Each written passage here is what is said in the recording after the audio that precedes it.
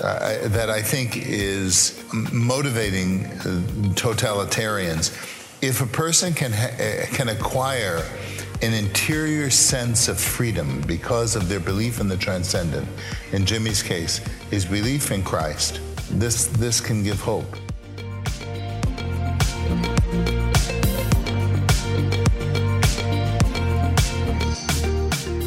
Welcome to Acton Line, a podcast from the Acton Institute for the Study of Religion and Liberty. I'm Eric Cohn, executive producer. For this episode, we're presenting the final evening plenary from Acton University 2022. This plenary was a panel discussion I moderated on Hong Kong media mogul and pro-democracy advocate Jimmy Lai, the subject of Acton's most recent documentary feature film, The Hong Konger, Jimmy Lai's Extraordinary Struggle for Freedom. When Hong Kong's basic freedoms come under attack, Jimmy Lai finds himself in the crosshairs of the state and must choose between defending Hong Kong's long-standing liberties or his own freedom.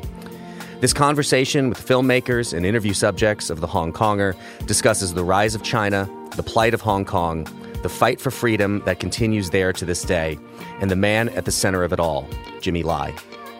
The featured panelists are Victoria Tin Bor Hui, Associate Professor in the Department of Political Science at the University of Notre Dame, Mary Kissel, former Senior Advisor to U.S. Secretary of State Mike Pompeo, Simon Lee, former op-ed columnist at Jimmy Lai's newspaper Apple Daily, and Father Robert Sirico, President Emeritus here at the Acton Institute and the executive producer of The Hong Konger. Jimmy Lai is currently sitting in a jail cell in Hong Kong awaiting trial on national security law charges. Recently, he was granted permission to be represented by a UK barrister in the trial, human rights attorney Tim Owen. That decision to allow Owen to represent Lai is being appealed to Beijing for, quote, clarification.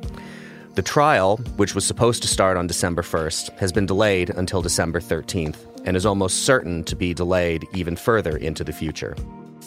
To learn more about the film, The Hong Konger, and Jimmy Lai's fight for freedom, you can visit thehongkongermovie.com. You can find additional resources in the show notes for this episode, as well as find previous episodes of Acton Line on our website at acton.org/podcast. And if you like this program, you can help us reach even more listeners by sharing it with a friend and by leaving us a 5-star review on Apple Podcasts. We welcome your comments as well. Acton Line is available on Apple Podcasts, Google Podcasts, Spotify, or wherever you listen.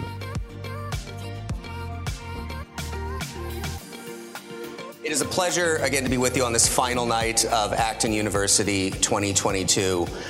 And for this panel on our film, The Hong Konger, which I know many of you saw yesterday at one of the 2 screenings. We're excited to have a great panel here tonight to talk about it. Before we get underway, I do want to tell you that just like the previous evenings, we will be taking questions via Slido. If you go to sli.do or download the app, you can submit questions there and use the code AU2022 when you submit those questions. And feel free to start submitting them immediately because this is a conversation so we can get right into questions from the very beginning here. It is my pleasure to introduce the panel we have this evening, moving from right to left here. Victoria Tin Bor Hui is Associate Professor in Political Science at the University of Notre Dame. Simon Lee is a columnist at Apple Daily since 2005, which the newspaper has been forcibly closed down by the Chinese Communist Party in 2021. And actually, someone pointed this out to me this morning. The last issue of Apple Daily came out on June 24th, 2021. Tomorrow is the 1-year anniversary of that. Mary Kissel is Executive Vice President and Senior Policy Advisor at Stevens Inc. Prior to that, she served as a Senior Advisor to U.S. Secretary of State Michael Pompeo. And then finally, a man who really needs no introduction here, Father Robert Sirico is President Emeritus and co-founder of the Acton Institute and executive producer of The Hong Konger. So, Father, I want to start with you with a very simple and obvious question. Why did you want to make this film? To be honest with you, it's personal for me. Jimmy is a friend, is a man I've known for the better part of 25 years. I know the man. And the other reality is that I detest communism. And when I saw this conflict, and I knew our own capacity, just what we have done, the networks we have, I felt it was important that we bring this story to the fore and personalize it. As I say in the film, this is not just about Jimmy Lai. This is not just about Hong Kong. This is about humanity. And what Jimmy's experiencing really brings to the fore a perennial struggle in human history between force and freedom. And that's why I thought it was important that this film be produced. No, I do want this to be a conversation, so everybody else up here, don't feel free to jump in whenever you would like. Simon, I know you worked with Jimmy at Apple Daily. Tell me about your experience with the man, your experience at Apple Daily. He is first and foremost an entrepreneur. And as an entrepreneur, Jimmy has his own quirkiness. You have to work really close with him to know that. But having said that, this is the hope tonight, which I try to reflect on, was Jimmy is always a few steps ahead of other people. When I worked with him, he had this crazy idea, which don't turn into reality after maybe a decade or so. So when Jimmy, I always keep thinking like, what Jimmy would do now if he tells me. I think what he is doing, I see it as one of his usual behavior is just a few steps ahead. I hope that's the takeaway I have from the documentary. Victoria, can you talk to us about what is happening right now in Hong Kong? What is the state of affairs in the city? Tell us what we know about what has been happening since, we document in the film, for those who saw it, the handover in the late 90s, how quickly the CCP begins to back away from the agreement. What is it like right now in that city for the people who reside there? This is important, but let me just really thank the Acton Institute for making this film. There are a lot of documentaries about the Hong Kong protest. A lot of them usually are seen by other fellow Hong Kongers. And in order to really keep Hong Kong in the spotlight, I've heard from other Hong Kongers that this particular film basically manages to speak to ordinary Americans and the rest of the world much better than anything else. So I really want to thank the Acton Institute for that. And then back to the question, what is going on in Hong Kong now after you finish filming the Jimmy Lai? So Jimmy has been in jail, and given that, and as of now, he is under national security charges for collusion with foreign forces, and he is already serving sentences for quote-unquote unlawful assembly under multiple charges. And what does it mean to have to be convicted of unlawful assembly? In Hong Kong, to protest, you have to apply for a no objection permit from the police. The police can render any protest unlawful by refusing to issue that no objection permit. And basically, by August 2019, the police began to refuse to issue such permit, when traditionally, historically, the police would just basically take that as a kind of like a performer routine. Essentially anyone who files for the permit, they would get it. And such, then, so many people have been locked up just for that. And also that traditionally, if people were convicted of unlawful assembly, at the most, they would be given community sentences. And now people are given 8 months, 10 months, 15 months of jail time just for attending or organizing an unlawful assembly. And Jimmy is arrested for also under the national security law, and he's denied bail for that.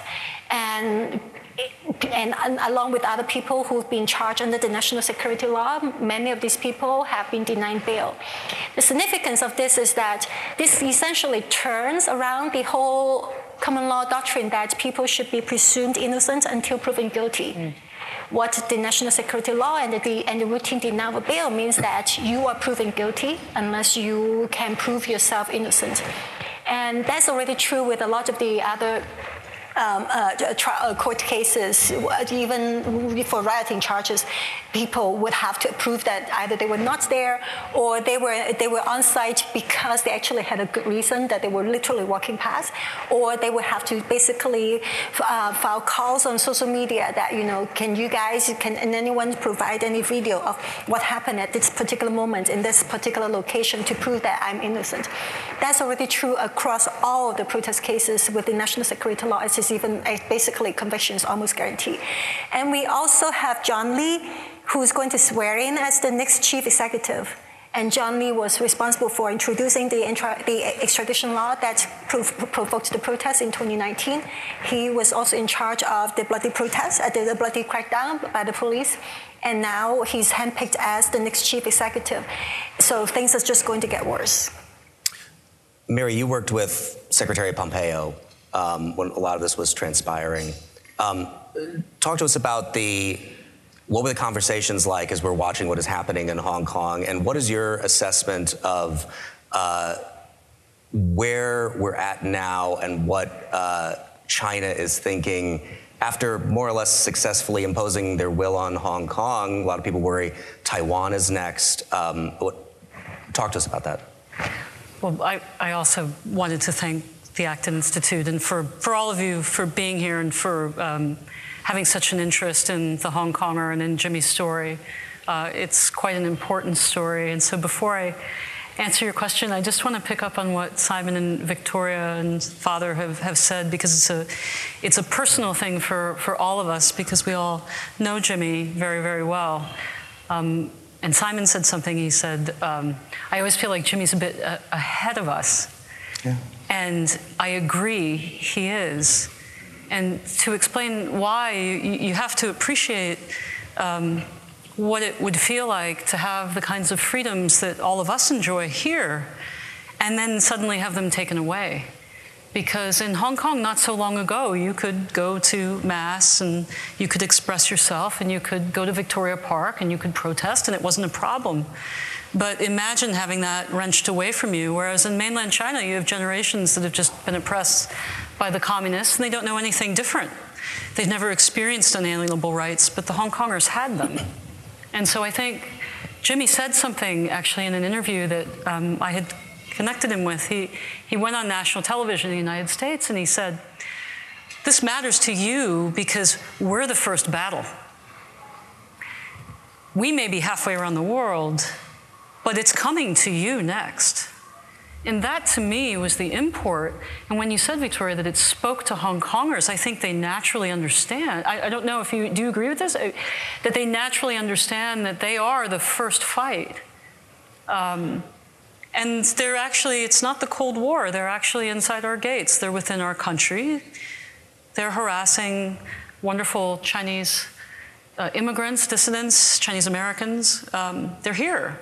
And they've integrated and they've bought off Wall Street, Hollywood, and Silicon Valley. So this is a very different challenge. Now, you asked me about what it was like inside the State Department. We had an unusual, some would say, gift from God, insofar as there were a small group of us who had all lived and worked in China and Hong Kong at the different agencies, and we all just happened to come into government at the same time. So last thing I'll say, when I saw the Fugitive Ordnance Act come into power, I knew Jimmy had to meet the secretary because I had to make it personal for the secretary.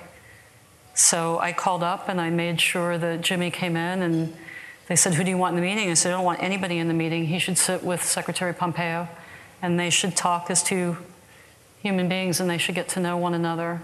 And it became a very personal thing for the secretary as well, not just because of Jimmy, but because of the 8 million Hong Kongers who have shown extraordinary courage. And Jimmy, in that sense, is kind of an everyman in this documentary, because the Hong Kong people are just, as you can see, extraordinary people. Yeah.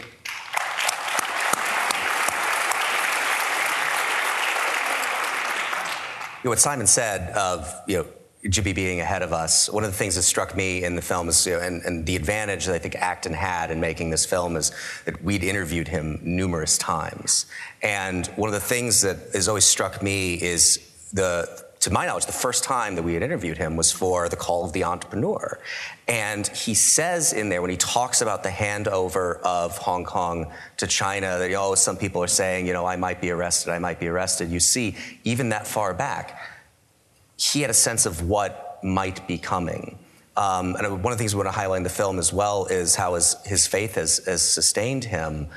Father, I hope you could talk about that this is a man knowing what his burden would be and willingly taking up his cross. And for me, now that I've gotten to travel with this film and show it to audiences, and one of the lines that always affects me the most, even as many times as I've watched it, is Lord Patton, when he says that, that Jimmy has been incredibly brave. And in his voice, you hear when he says, and I'd like to think that I would have been as brave. That same kind of questioning that is always in my mind. Would I be that brave in those circumstances? And I think from what I've learned about Jimmy, it's how much his faith sustains him in that. Yeah, I think that's very true. I mean, some of the early clips in the film where he talks about that, they were filmed at his home in Hong Kong. Chris and I visited there numerous times over the years, and that particular time, he spoke about the possibility of his being arrested and his knowledge of what he had to do. When we pulled in back then, we had a camera crew with us, and everything was wonderful. Must have been to Hong Kong probably 5 or 6 times since that filming over the years. And the last time we visited Jimmy, I think it was probably in 2018, when we drove up, Jimmy sent a car. He said, we'll send a car, you don't take a taxi, and so we got in the car, and I was answering emails, I had my head down, and as we pulled into the street that leads up to his house, all of a sudden, there were all these lights going on and off and on and off, and I looked up and I said, what is this? And Chris said, it's the paparazzi. And it was these communist employed photographers and writers and journalists. They were really journalists. Apparatchiks. Apparatchiks. And so we pulled in, and Jimmy greeted us. We had a wonderful dinner that night with Cardinal Zen, who also was arrested and then released, who has been an indefatigable defender of human rights in China, of Jimmy, a friend of Jimmy, went to the Vatican and was not received an audience with the Pope. A Pope not receiving a cardinal who went to talk to him about China. It's inconceivable to me. He didn't receive us either. Yeah. That's right. That's right. Same year. Pelosi got to see him, though. But I digress. Mea maxima culpa. Well, maybe not maxima. Anyway, when we were done with dinner, you remember Audrey Dillithorne? Sure. She was at that dinner that night. There's a wonderful woman who got us into China to visit Shanghai, and we went up to Sichuan and met the Archbishop there, and there are photos of us meeting with him, and I slipped him $1,000. I said to him, when we met him, they said there has to be an interpreter in the room, a representative of the Communist Party. And Audrey arranged all of this. And I said, Your Excellency, when I met him, they said, well, this representative of the Communist Party has to be in the room. And I said, but I want to have a private conversation. They said, well, you can have a private conversation. She doesn't speak English. I said, but the Archbishop doesn't speak English either. I said, so it's going to have to be translated. And they said, well, that's the way it's going to go. So the minute I met him, I said to him, Eccellenza, è un gran piacere di conoscerla. In Italian, Your Excellency, it's a great honor to know you. And he looked at me, he said, Anche per me è un gran piacere. Also, for me, it's a great honor. And so we sat and talked in Italian. So we excluded the commies. And then I slipped him $1,000 in a book written by George Weigel, and who's also in the film. But when we left that dinner that night with Cardinal Zen and Audrey Dillethorne and Jimmy's wife, and the paparazzi were there and followed us all the way back to the hotel. Now, I'm a boy from Brooklyn. You provoke me, I provoke you. So we got out of the car. The chauffeur opened the door for us, and the doormen were there. And I said, "Excuse me, Chris, I got to go talk to these guys." And they all pulled up, were taking pictures, thinking they were going to intimidate us. And I walked right into the midst of them. I said, "Did you want to know who I am? You want to know who I am? Who are you?" And I said, "Let's talk." Of course, none of them could speak English. They were all probably from mainland China. I don't know. You, Simon, you would know better than I. Who these people were. They ran away. When you confront a bully, they run. And that's what Jimmy's doing right now, at this moment. Did I answer your question?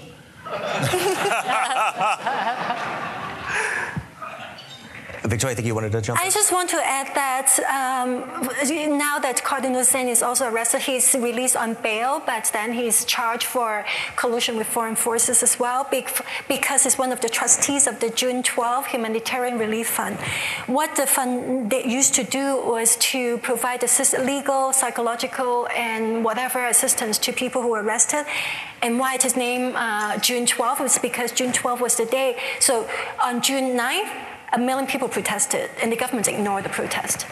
And they said that we're going to continue to debate the bill and have a second reading of the bill. Once you have the second reading, and then the third reading, basically it follows. So the bill would have been passed. Tens of thousands of people surrounded the Legislative Council building, and that prevented LegCo from even convening at all that day. And then several days later, the Chief Executive Carrie Lam said that we're going to suspend the bill. And then on June 16, 2 million people protested. So also on June 12, that was the first time that the government characterized the protests as a riot and began to charge people with rioting. And rioting would get you 10 years in jail. And so Cardinal Zen, along with very prominent Hong Kong people, including one of the very veteran barrister, Margaret Ng, they formed this fund, and people pour in donations. And what is happening now, why they actually arrested, in a way, because the government does not want any assistance to the arrested. They have this massive arrest, and they want to make sure that the arrested do not even get sufficient protection, denying them of any due process of law, and any kind of assistance also being cut off. There's a lot of details I don't want to get into. But one thing is important is that for so long, people were thinking that Cardinal Zen, with his moral stature, his international stature, should be untouchable.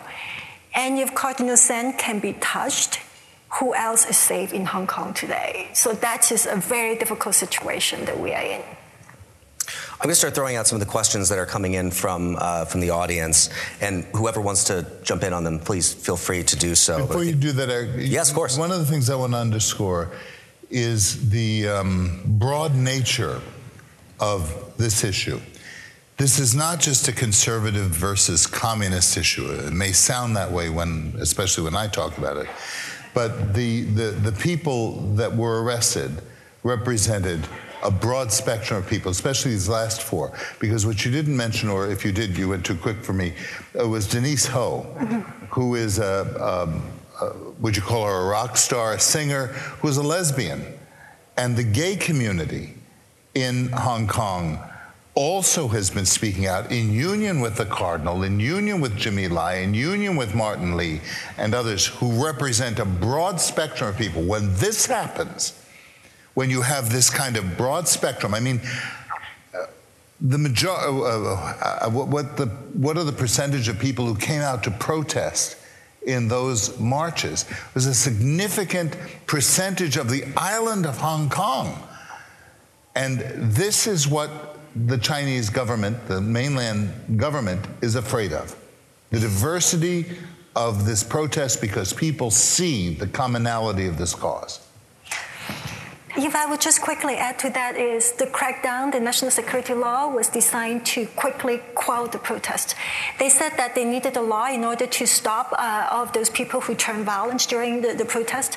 What happened actually was that there was this direct elections to the district councils, and the pro-democracy candidates won in a landslide, and that happened on November 24th, 2019. And essentially, the movement had turned to peaceful, non-violent means of organizing, and all kinds of professions, they were organizing their unions. Over 4,000 new unions were registered between the end of 2019 and the beginning of 2020. It's actually this kind of all people participation. This is why today that we see the crackdown being so harsh.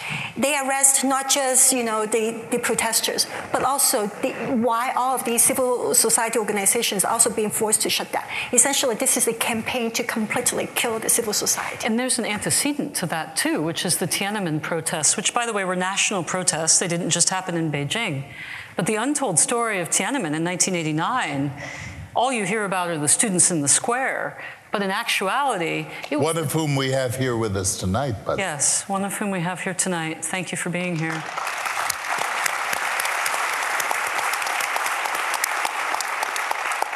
Fan-Chung, yes, please, yeah. But the students in the square were protected. Thank you. Thank you, sir.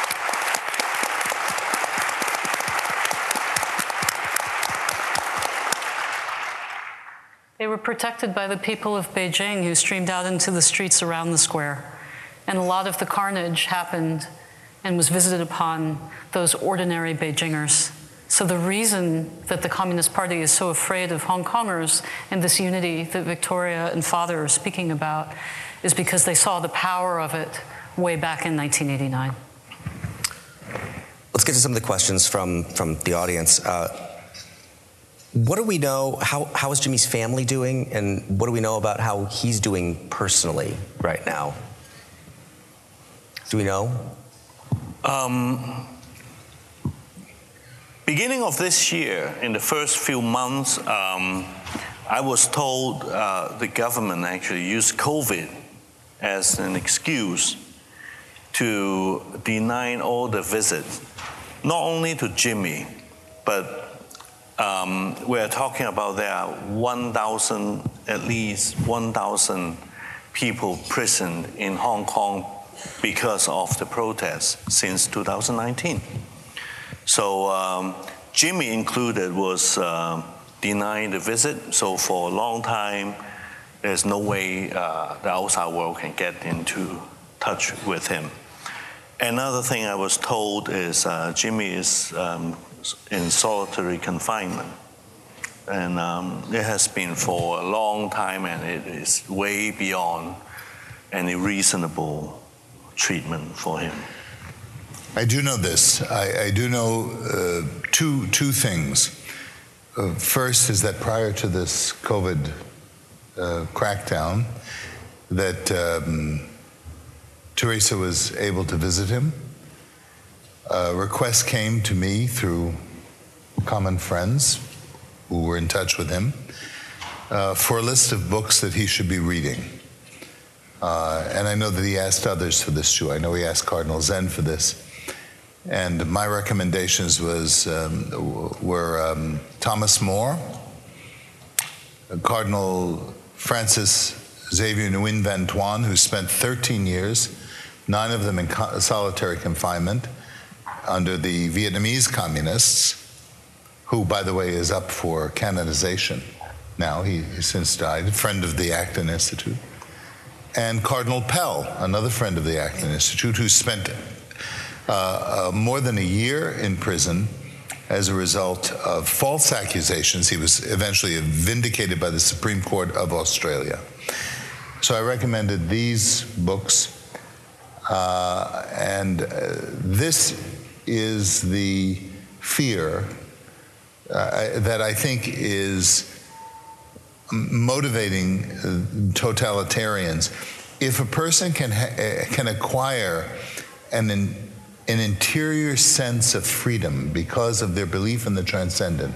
In Jimmy's case, his belief in Christ, because he converted to Christianity as a result of Teresa's wonderful, gentle witness.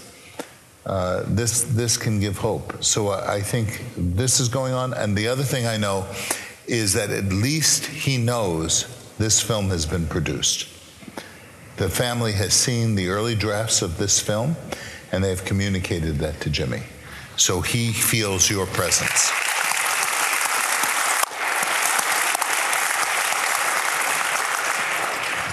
If I can add to that, it is very important for political prisoners to know that other people still think about them so that they do not languish in jail. So it is very important that, we keep Hong Kong on the agenda, and so also let them know that, the rest of the world still care about them. Otherwise, all the efforts would have been in vain. Yes. Lord Patton in the film at one point talks about how the police force, which had been a good police force, behaved outrageously in the course of some of the protests. One of the questions here from the audience: why were the police willing to enforce these laws? Are they not Hong Kongers themselves? I can try to tackle this. The thing is that early on, there was a lot of suspicion that those brutal police officers were mainlanders. So people were trying to film them. Maybe some of these people, they don't talk at all. Maybe they cannot speak Cantonese. Or when they speak Cantonese, they use terms that are unfamiliar to Hong Kong people, but more like, what people would use in Guangdong. But then later on, it became very obvious that these are Hong Kong police officers. I also can testify to when I was a little girl, my mom would take us, we have three, my mom has 3 kids, and so she has only 2 hands, and every time she took us out, she would say that, I cannot hold all of your hands. If one of you get lost, don't trust any strangers, but go ask help from a police auntie or a police uncle. That was the kind of trust that we had. And through the years when we protested on January 1st, June 4th, July 1st, October 1st, you would see these police officers will say high five to them, and they were all friendly. They would basically, just help protesters. So the transformation was very, very stark. But then in hindsight, it became very obvious that over the years that the liaison office Beijing's influence with the police force actually have been very, very profound. Why John Lee is picked as the next chief executive? He was personally groomed, and he visited Xinjiang and praised the quote-unquote counter-terror campaign in Xinjiang. So, and at the same time, they also have these huge social funds that essentially, they enjoy tons of perks. I have to say, it is just so sad to admit that people can be bought. And at the same time, when people are encouraged that, if you beat people up, you can act beast-like, and there'll be no consequences. And there's no restraint. People would act like beasts. So both the incentives, the incentive structure, as well as just, no consequences. I have something to add. I remember, because I was, other than a columnist and working at Apple Daily, sometimes I go onto the street. So I remember before 2014, like 2010, 2008, to begin with, there were not too many protests on the street at that time, maybe once or twice every year. And the police were friendly. The police were like, okay, it's about time, let's go home, it's too hot today, that kind of thing. So all the way up till 2014, that was the first umbrella revolution. Then I saw a few things, including what Victoria described. There are more political education and involvement in police force, and at the same time I witnessed firsthand the escalation of conflict between people and police. I have friends who used to be friends, becoming more hostile and distant from us. So it is not a mere political influence, but I think it's more a cultural influence from a small group, let's say the police. and then to the more militant people of Hong Kong, and then guess what? I think if the documentary gives me another message, that is, Hong Kong is a place, but we didn't talk about the place at all. You don't even see a map showing, oh, this is Hong Kong. I think in the 60s, 70s, you have to tell people where Hong Kong is. But then we don't even see a map at all. Because during the production, I talked to the director and I suggested him look at the geographical things, like when the protests move on. We talked about those things.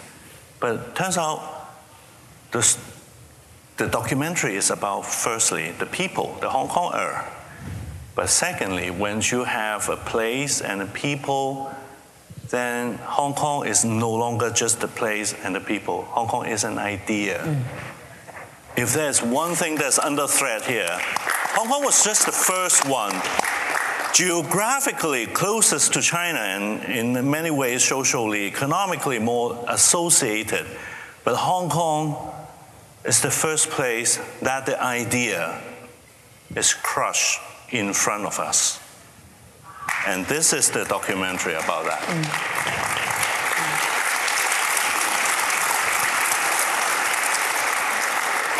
Can I just add a little? Yeah, absolutely. Then I have a question for you, Mary. Just a kind of a personal comment about Jimmy, which ties into what you've both said. Was Victoria, you said, it's just so disheartening to see that people can be bought. And the tragedy about Hong Kong is that it was Hong Kongers oppressing other Hong Kongers. And it wasn't just the police. It's the chief executive. It's the civil service. It was all of the people who were bought by Beijing, and particularly the CEOs and the corporate leaders.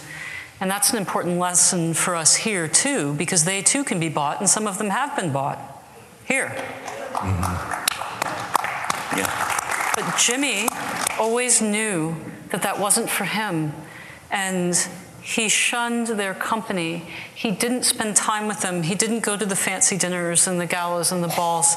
He wanted to come home to his family because he saw that corruption and he saw where it was going to lead. And I think that was something else where he saw so far ahead, Simon. He saw so far ahead. It for me, really drives it home as well as we see the conversation at the end of the film where Mark Simon points out that, Wall Street is not helping. We certainly see the NBA, Hollywood, the people who have money interests in China not helping. And then you have that contrast with this man who was a billionaire, right, who could have left at any time. Right. And so willing to give that up for what he believed in, for his principles. Right. Mary, if you maybe take this as well, the question from the audience, is there anything happening at a diplomatic level right now vis-a-vis Hong Kong? Is the US or the UK taking any responsibility for this, any support, or are nations just kind of standing by and waiting for disaster to happen? Well, the UK has a special responsibility to Hong Kong as a former colonial power, and they have taken in tens of thousands of Hong Kongers who possessed a certain passport. And that's wonderful. When the protests began, we had many discussions internally about what we could physically do. And there wasn't much we could physically do aside from severing normal ties with Hong Kong. But I had an idea, which was to use Hong Kong as a way to teach the world and to teach America about the nature of the regime and their inability and unwillingness to live up to any commitment or promise they had made, because they promised the Hong Kong people and the United Nations that Hong Kong would enjoy 50 years of freedom, and they broke that promise to the Hong Kong people, but they also broke it to the world. And so we started to talk, we called it the Broken Promises campaign, and we started to explain it's not just in Hong Kong where they've broken their promise. They've broken their promise everywhere they've gone. How can you ever trust them? You can't. And so Hong Kong, again, took on a greater significance, and more people started to say this, and you hear it even today. This administration, to their great credit, has maintained many of the policies, even the rhetoric that we use. Not all, but it's not a partisan issue, and it shouldn't be. because the fight for freedom and the fight to preserve our own freedoms and our own national security are not partisan issues. And they haven't been made so, and I think that that's a great triumph, and it's a good first step on our road to figuring out how we confront a very vicious enemy like the one that we're confronting today. If I may add, the House passed the America Peace Act with provisions to help Hong Kongers and Uyghurs. We're talking about, giving professionals about basically 5,000 cases for 5 years, every year for 5 years. And that's because that bill is different from what the Senate passed. And in this kind of conferencing, trying to iron out the differences, there's very little support. And so if you think that, it is work, because essentially there's nothing we could do to really, restore Hong Kong. The only way is to help those who want to and can leave Hong Kong. So maybe if you have a vote, just write to your senator, your member representative that, you support provisions to help Hong Kongers and Uyghurs. Father, would you talk about the church in China? We had a question. Number of Christians in China is growing and quite literally countless. What do you think will be the political impact from the growing church in China? Talk to us about that. Yes, so when we talk about the church in China, we need to make very clear, or religion in China, even more generally, the church that I'm familiar with is the Christian church, the evangelicals. I remember in Shanghai when we visited that time, the last time, we went to a bookstore in Shanghai. It was just a little Christian bookstore, and they had books by Bonhoeffer on the shelf, and Calvin, and all these different, and Catholic writers, and it was just a mix of different things.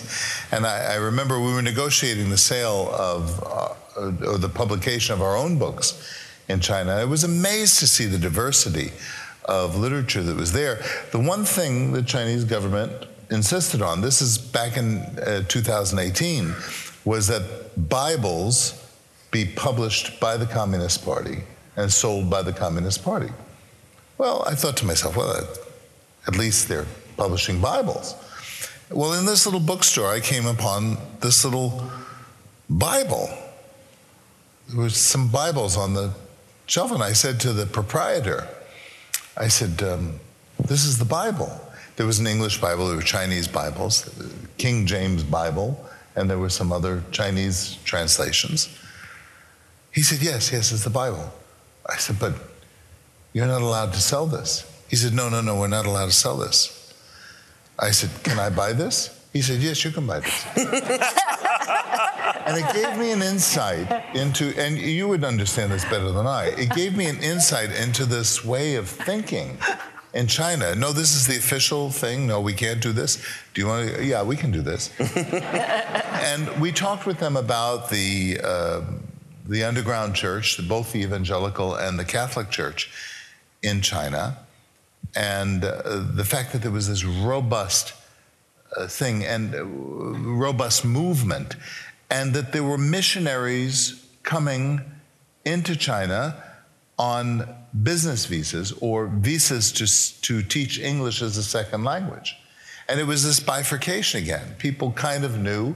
When I went into China the first time, I didn't wear clerical garments. I just wore a suit and walked in with by the way, a big suitcase filled with catechisms, rosary beads, books on free markets and stuff like that, which they never touched. And then immediately later that night, I was interviewed in a Roman collar on Chinese TV. This again is much before 2018. So it's all this kind of two ways of thinking, which is difficult for Westerners to conceive. But the reality was that the vibrant church that was growing, both in the evangelical and in the Catholic sector, was underground, informal, and constantly at any moment, could be suppressed. We went to the church in I suppose it was Shanghai, the Catholic Church. And after the Mass, the priest came up to me. I didn't celebrate the Mass with him because we don't have communion. The Roman Church didn't have communion with the established church in China. And the priest came up and said, well, why didn't you celebrate the Mass? I said, because you're not in communion with the Pope. And he just kind of looked at me. And he said, well, you can. I said, no, I can't. But then we went to visit Archbishop Duan and celebrated Mass in the little chapel there. And the church is vibrant in China, and they are nervous about it. And there's a similar situation with the Uyghurs. You know, my friends, most of us are Christians in this room. We have to be very respectful of the Uyghurs and the Falun Gong, which is a religion I don't understand. But when you arrest people because they stand in front of buildings quietly and look at the building, there's something wrong with you, not with them. You know, I don't know their theology or anything about it. Same thing with the Uyghurs. I know there's lots of tension among Christians in the United States, especially evangelicals and some Catholics with Muslims. I get that. We have Muslims here. We need to develop ways of talking with one another. But what we don't need to do is think so much about it that we don't immediately say that what is going on with the Uyghurs is an imitation of Nazi Germany. We need to raise our voices against that. And we don't have to drop our doctrinal purity in order to achieve that. So there's a great tension and there's a great potential with religion in general in China, not just the church. If you're asking me, if that question is asking me about the Vatican, I am discouraged and I deplore the current diplomacy of the Vatican with regard to China. I understand that there are debates going on in the Holy See with the best prudential approach to this thing, but we should have learned our lesson under the Nazis and the way in which we need to do. Our business is not politics. Our business is human dignity and human life and the truth, and we need to stand up for that. Well, we have And I'll never be a Monsignor now. We have a few minutes remaining. I want to get to two more questions, so anybody feel free to jump in on this, but again, just a couple minutes left. Why do you think everyone is so enthusiastically upset about Ukraine, but not about Hong Kong? I can try that. I don't think that is true. Because I would say that when we saw the repression in Tibet, the rest of the world knew about it and looked the other way. When news first emerged that there were education camps, quote-unquote education camps in Xinjiang, the first reaction was that had to be fake news, not possible, in the 21st century. When the evidence became undeniable, people looked the other way. And it was really, and then also over the years, both the UK Foreign Office and the US Department of State actually repeatedly would say in the report, One Country, Two Systems, there are a lot of these problems, including disqualification of elected legislators, including the abduction of booksellers from Hong Kong. But on the whole, One Country, Two Systems is still okay. But with the protests in 2019, with the extent of police brutality, people could not look the other way. And because of Hong Kong, then people also began to pay attention to what happened in Xinjiang, what happened in Tibet. And also that the saying became very prominent, today's Hong Kong, tomorrow's Taiwan. So I would say what happens in Ukraine is that because it is a much worse situation, because people actually kill and this is actual invasion. So there's basically a lot more resources, a lot more support, and also because Ukraine is a country, and therefore it is possible actually to send them military assistance, send them military weapons. And Hong Kong, technically is a piece of Chinese territory. And so there's very little that the rest of the world could do. So I would say the kind of attention, the amount of attention is the same. It's the kind of assistance that is very different. But I think what is more important is to pay attention to Taiwan now. May I add a little? Well, to be honest, firstly, just now during dinner, I talked to Taras sitting next to me. He's from Ukraine. And I told him, Ukraine, the fight since 2014 has been, not 2014, actually way beyond that, but has been an inspiration to Hong Kong people. So, not unrelated, and as someone who works in the news business, I can tell you, it is not a problem with Ukraine or Hong Kong. It's a problem with human nature called attention, and that is normal. And that is why we have to keep the message across and help people to remember what happened.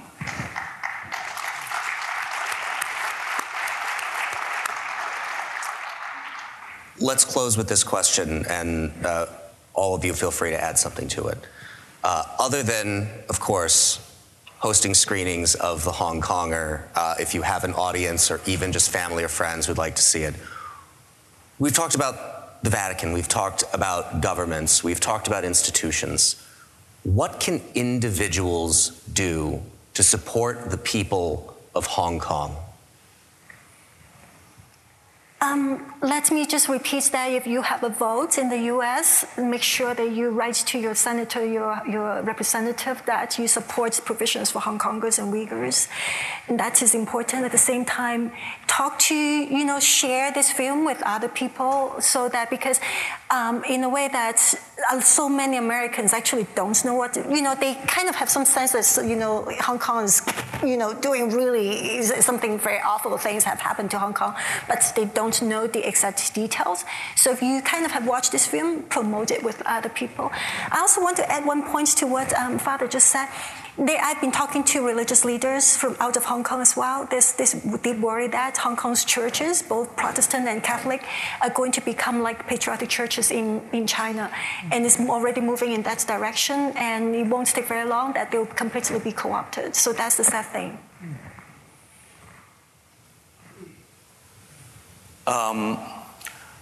I always think about this question, and for the time being, I think we have to realize that it is not only Jimmy and the 1,000 political prisoners I talked about, and the bigger population of 7 million or so, or even 1.4 billion people in China.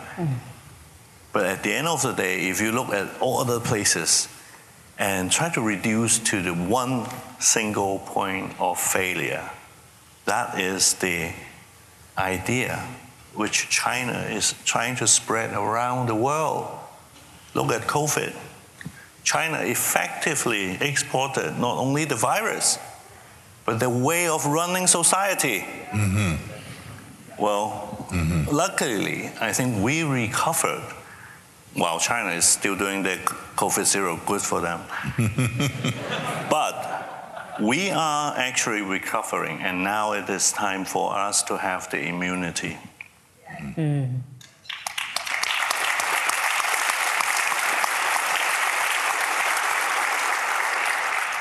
But to have immunity, you have to acknowledge the nature of the disease. And for more than 40 years, we never acknowledged that China was a communist regime or a totalitarian regime. And now we've woken up. We know what it is. So the most important thing is that we talk about what it actually is, the reality. We don't call him President Xi. We call him General Secretary. We don't call it the People's Republic of China. We call it Communist China, because that's what it is. You show the film. You elect people who tell the truth and are courageous enough to tell the truth. You support Hong Kongers, Chinese who come here, Chinese American community that's afraid to speak out. You support Chinese students on college campuses who want to learn about things like Tiananmen and what happened in Hong Kong, but they're too afraid to sign up for the courses because they'll be tailed. You need to talk to your university administrators about that. You need to talk to your priests about it. Why hasn't the Pope come out more forcefully? I can say this. Me too. For the Cardinal. And for the Catholics, not just of Hong Kong, but most of the democracy leaders in Hong Kong are Catholics. Where's the Vatican?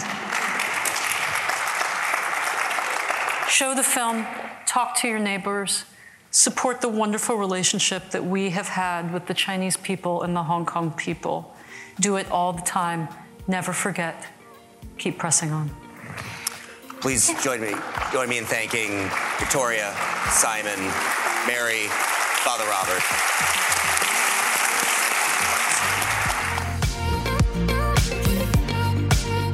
As always, thank you for listening. Our team loves putting this podcast together for you. It's encouraging to hear from our listeners. Feedback is incredibly important to us because it lets us know what you'd like to hear more of, including the kinds of topics you're interested in most. If you have comments, feedback, or ideas for a show topic or interesting guest, you can email our team at producer@acton.org. Until next week, for Acton Line, I'm Eric Cohn.